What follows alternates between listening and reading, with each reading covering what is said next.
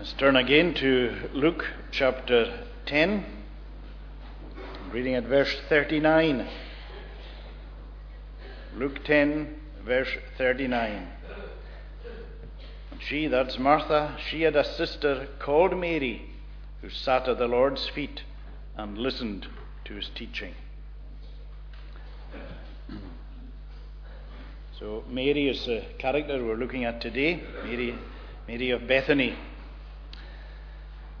You know, in this world there are places that we like to go, special places. Places where we like to go to relax. Places that we can really unwind. Obviously home is one of these places, but there are often other places that we go to and we say to ourselves, you know, I just love coming here because this is somewhere where I feel at home. Somewhere where I can just unwind. And it's very obvious that in Jesus' life there were places like that. The Garden of Gethsemane was a place that Jesus loved to go to. We're told that in John's Gospel, when Jesus, just before he was arrested, he went to the garden. And it tells us there that it was a place that he often went to. So that was a place that was very precious to the Lord Jesus. And also this home in Bethany was a place that Jesus loved to go to. And he loved this home particularly because of the occupants of the home, the people who stayed there. Mary, Martha, and her brother Lazarus. Mary and Martha were exceptional believers. And as we know, it's often been said before that our Lord Jesus Christ was a man of sorrows and he was acquainted with grief in this world. But one of the rays of sunshine in his life, without a shadow of doubt, was the ministry of the women towards Jesus. They made his life so much better in his time here. And if we were to study through that, we would find the great encouragement that so many of the women were to Jesus and ministered to him in his time in this world. And the Bible is full of great women of faith. Our Sarahs and Deborahs and Ruths and Hannahs, right up into the New Testament, your Marys and Marthas and Mary the mother of Jesus and Lydia. There's just so many. But the women so ministered to the Lord Jesus. And particularly they ministered in this home to the Lord Jesus. In fact, a distinction is made that's quite rare in the Bible with regard to Jesus as loving people. It's told of John, the disciple whom Jesus loved. It's mentioned of the rich young ruler, but we believe that loving was maybe in a slightly different level to the level of love that he had for John. He had a love, of course, for all his disciples. He does. But it's specifically mentioned of John, the disciple whom Jesus loved. But it's also mentioned of the occupants of this home, that Jesus loved Martha and her sister and Lazarus. So there's no question whatever that this home had an extraordinary place in the life of the Lord Jesus. And Bethany, of course, will always be associated with the kindness that's shown to Jesus. And as we said, the place where he could relax and unwind. Because we've got to remember that Jesus said, the foxes have holes, the birds of the air have nests, but the Son of Man has nowhere even to lay his head. And we often read of Jesus spending nights out in the open. That he lay down, the earth was his bed, and the stars the sheet, and his Father's heavenly love, the blanket or duvet that covered him. That was it. He had no place really in this world, but here is this particular home. Of course, Bethany was the scene of one of his greatest miracles, where he raised Lazarus from the dead. And Bethany was the place that the feet of Jesus touched for the very last time in our nature in this world. Because he rose, he ascended back to heaven from Bethany. And when Jesus ascended, remember how it tells us how he led his disciples out to Bethany. And remember, as he was praying over them, as he was like pronouncing a benediction of blessing over them, it tells us that he was raised up to heaven. And he rose up with his hands still outstretched in benediction, blessing. And we believe that that is how Jesus still is over his church. That the benediction, blessing that he was giving to the church as he rose is still being received today by the church. It's a lovely picture to think of Jesus in benediction, blessing over his people. But that's how it is. And so Jesus, as we said, that tells us that he led his disciples out as far as Bethany, and while he blessed them, he was carried up into heaven. He didn't ascend from Nazareth, where he was born. Well, he wasn't born, he was born in Bethlehem. He didn't ascend from Bethlehem, didn't ascend from Nazareth, where he grew up. He didn't ascend from Capernaum or some of these places where he did the great miracles, because all these places had rejected him. Nazareth rejected him. Capernaum rejected him. In fact, he pronounced woes over these places. That's what he says. If we had read that earlier on, verse 15, and you, Capernaum, will you be exalted to heaven? You shall be brought down to Hades. They had the opportunity, they had so many privileges, and yet they rejected Jesus.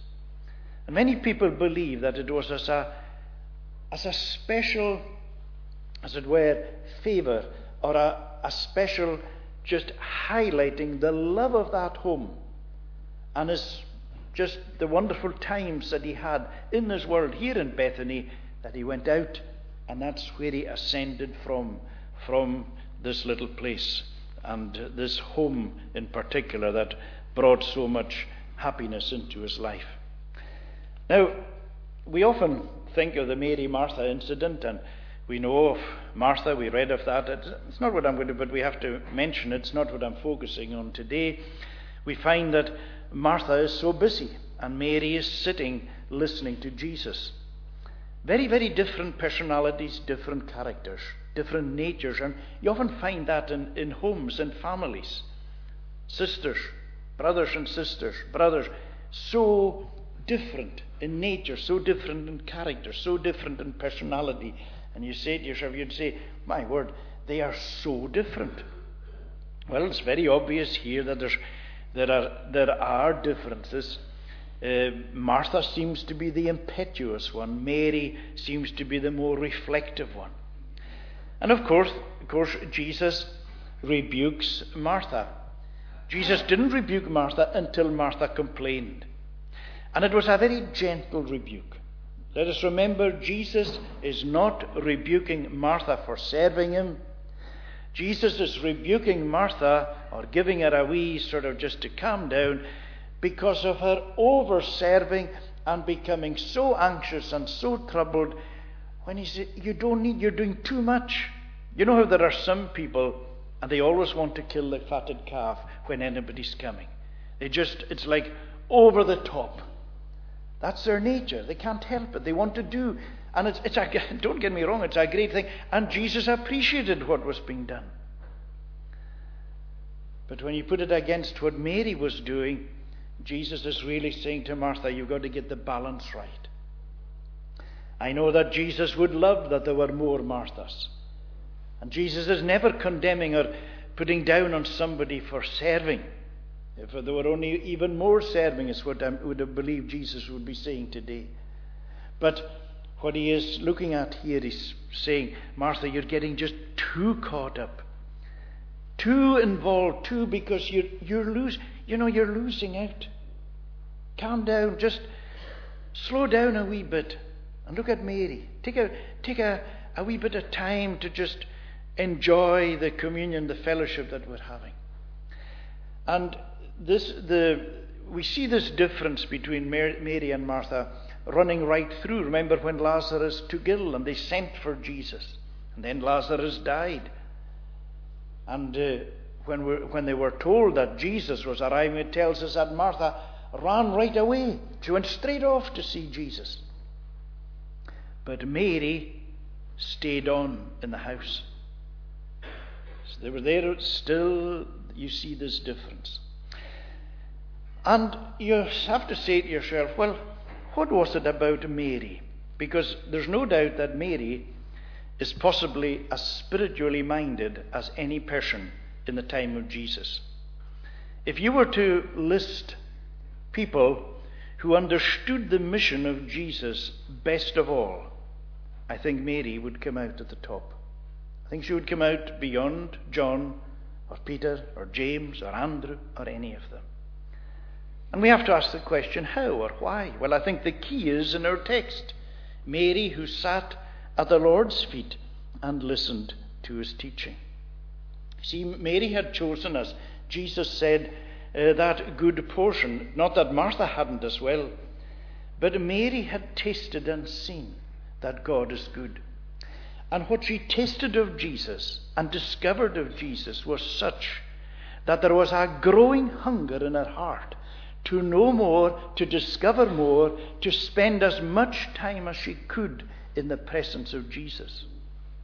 And I believe that the more time that she spent in the presence of Jesus, the more she understood that his time in this world was short. The others weren't grasping it. Mary was. Mary knew that Jesus was only going to be here for a wee while. Peter, James and John at that stage hadn't grasped that. But Mary had. And I believe it was because Mary was listening intently to the words of Jesus. The disciples were listening too, but a lot of it was bypassing them, and they weren't taking it on board in the way that they should. But Mary was.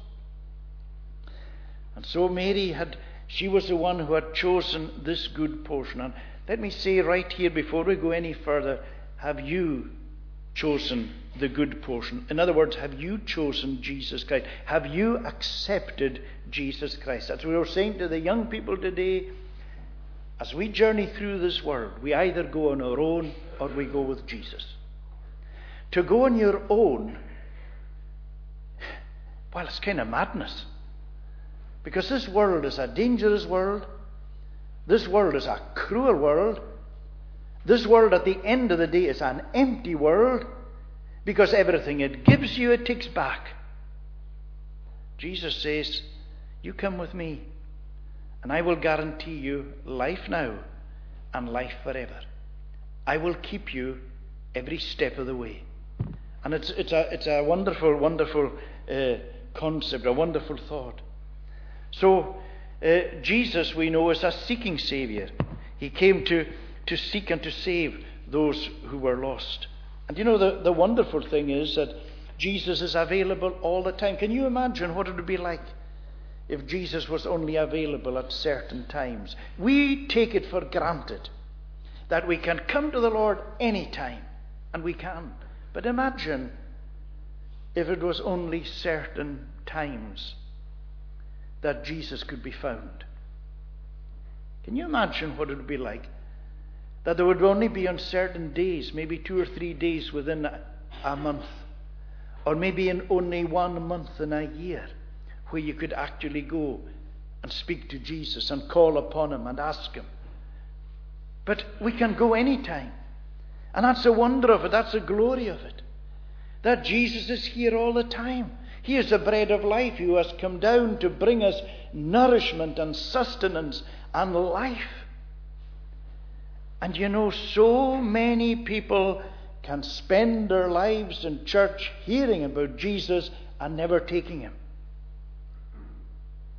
It's like the prodigal son.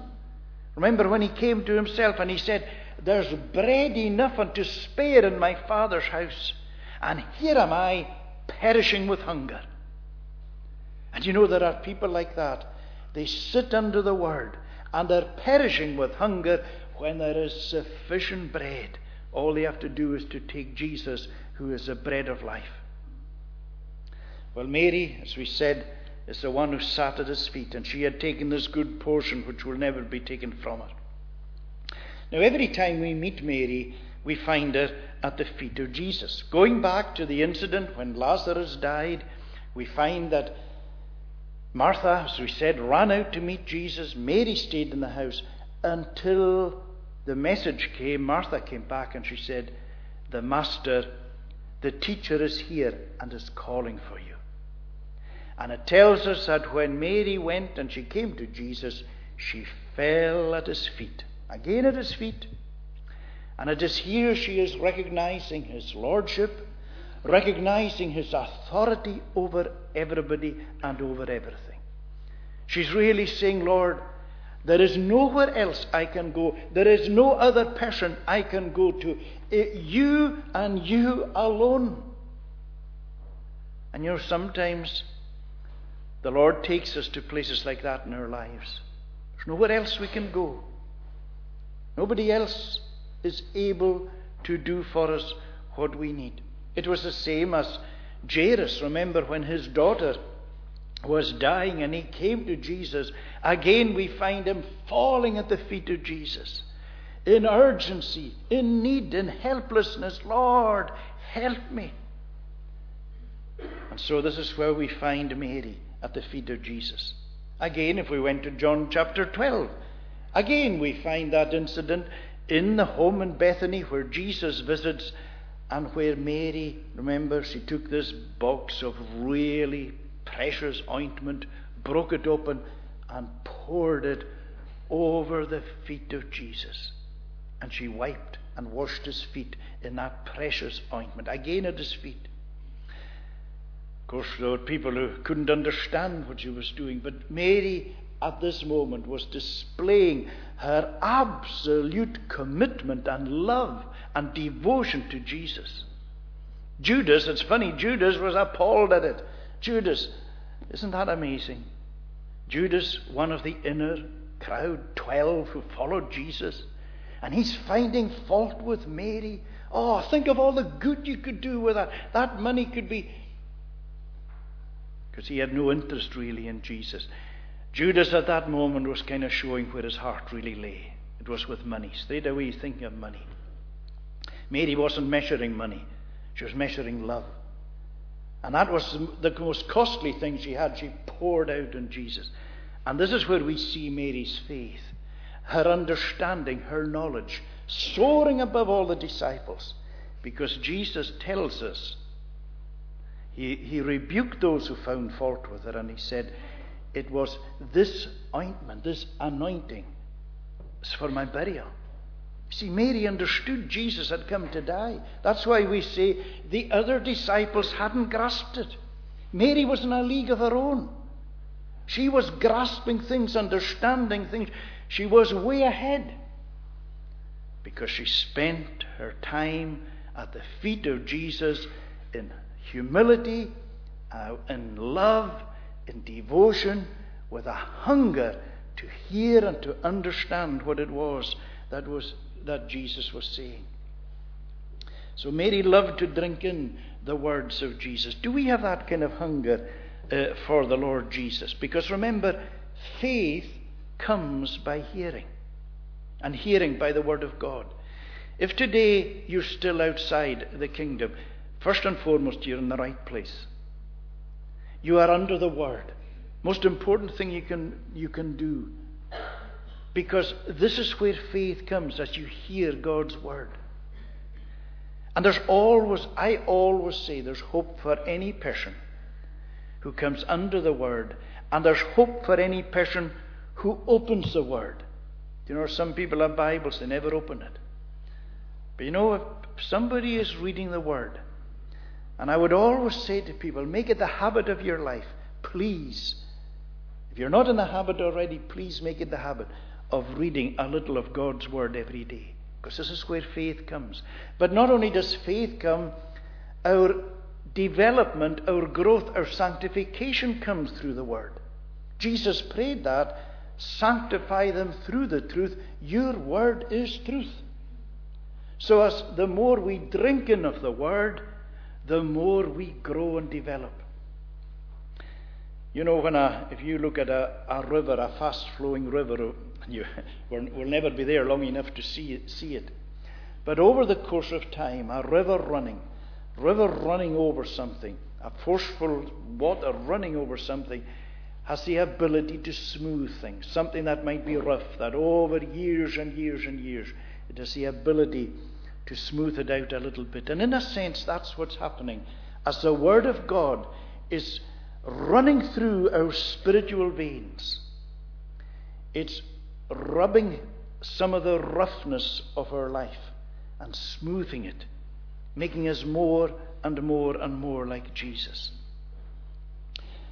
And it's through the Word again entering our lives that we bring forth fruit to the glory of God. Remember the parable of the sower, the good seed that fell on good ground, and it brought forth some 30-fold, some 60-fold, some 100-fold. Well, I reckon Mary was in the 100-fold category, the fruit that she was bringing forth to the glory of God. And again, it's through listening to the Word that the Lord actually listens to us. You see, it works both ways. Excuse me. Because it tells us this, remember how it says, if you abide in me, and my words abide in you, you shall ask what you will, and it shall be done for you. In other words, if we hear and take on board the words of the Lord, then that will shape the way we pray. And if we are praying, basing our prayers upon God's Word, and we can do that according to all the needs that we have, then the Lord will hear us and He will answer us. Again, we are being cleansed by the Word.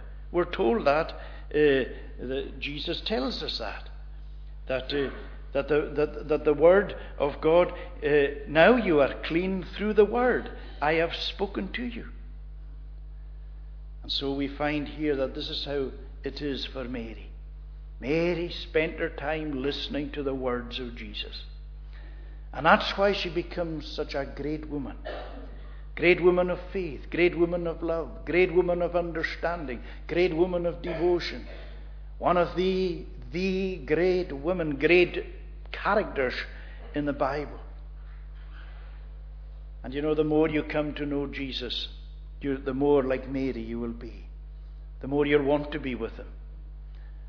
The more you'll say, Lord, I need to know you a wee bit more. It's a question we sometimes have to ask ourselves. How much time do we actually set aside within a day and say, right, I'm going to stop and have a wee bit of time just with Jesus. I want to speak to Him, and I want His Word to speak into me. I want us to have a wee quiet time together. And we can do that. Try and find a bit of time when you can do that. It's never, ever wasted time. You know, we live in a very pressurized world, and you say to yourself, I don't have time. Well, there are certain things, you know, you will never lose out by doing this. You'll actually make up time by spending time with Jesus. That's the way it works. The Lord will see to it. So Mary is the one who was always at the feet of Jesus. The feet of Jesus is a very important place to be. We mentioned about the importance of for learning, for listening, for cleansing, for all these things. But it's also the place of thanksgiving. If we can move away from Mary for a moment, you remember when Jesus cleansed the 10 lepers. And they fell at His feet crying for help, and He said, go show yourselves to the priests. And on their way they looked and, they're clean. Remember, one of them came back. He was just so thrilled. And what did he do? He fell at the feet of Jesus, crying out, giving Him thanks. And Jesus really acknowledged this man. He was a Samaritan, but He asked the question, where are the 9? Where's the others? Only this one came back to thank Him. And it's important for us also in our day-to-day living to stop and to think and reflect upon the blessings that Jesus has brought into our lives. It's very easy to home in on the hard things and the difficulties, and there are many. And Satan will do that, and the darkness of our own thoughts will often bring up the things that we feel are unjust and unfair and harsh and hard and difficult things, because that's the kind of world we live in. But side by side with that Our lives are full of blessings. And you know, the more we begin to thank the Lord for the blessings we receive, the more blessings we begin to discover. And it's again at the feet of Jesus that we come to give him thanks. Well, do we have the heart, the spirit, the attitude, the way of Mary? Are we, like Mary, those who have chosen that good part, that good portion that will never be taken away, and find our satisfaction at the feet of Jesus? Let us pray. Lord our God, we give you thanks for the great word that you have given to us, where you show us so much of who you are, that you reveal to us things that we could never work out ourselves. And we pray that you will bless us with every spiritual blessing and help us to learn more and more about you and to know you and come to understand you. Bless the cup of tea, coffee in the hall afterwards, and pray that you will take us all home safely and prepare us for the evening service tonight. Do us good, we pray, and take away sin in Jesus' name. Amen. We conclude singing in Psalm number 73, the 73rd Psalm. And this is again Scottish Psalter, page 316.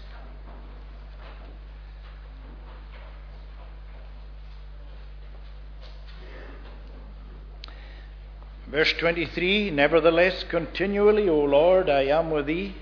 Thou dost me hold by my right hand, and still upholdest me. Thou with thy counsel, while I live, wilt me conduct and guide.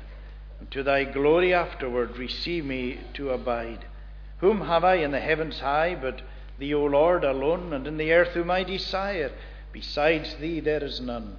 My flesh and heart doth faint and fail, but God doth fail me never. For of my heart God is the strength and portion forever.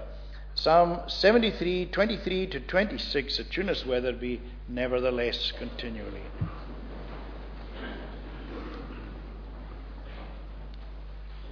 Nevertheless, continually, O Lord, I am with thee.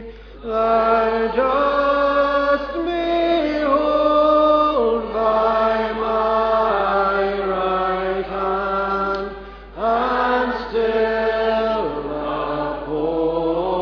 upholdest me. Thou with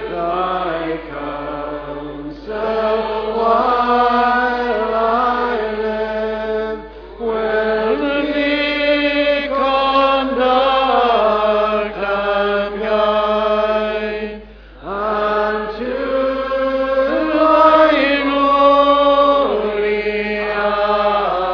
counsel, while I live,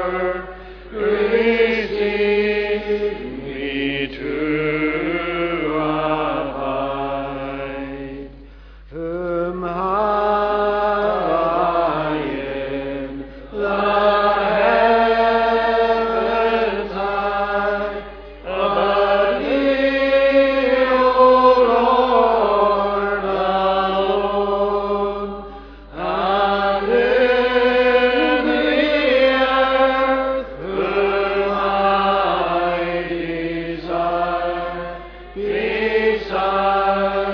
thee there is none. My flesh and heart doth faint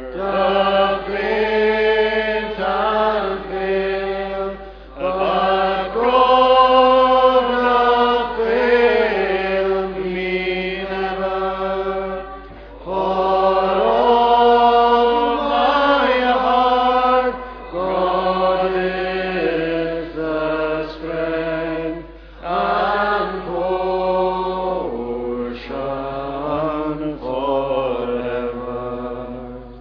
Now may the grace, mercy, and peace of God the Father, Son, and Holy Spirit rest and abide upon each one of you now and forevermore. Amen.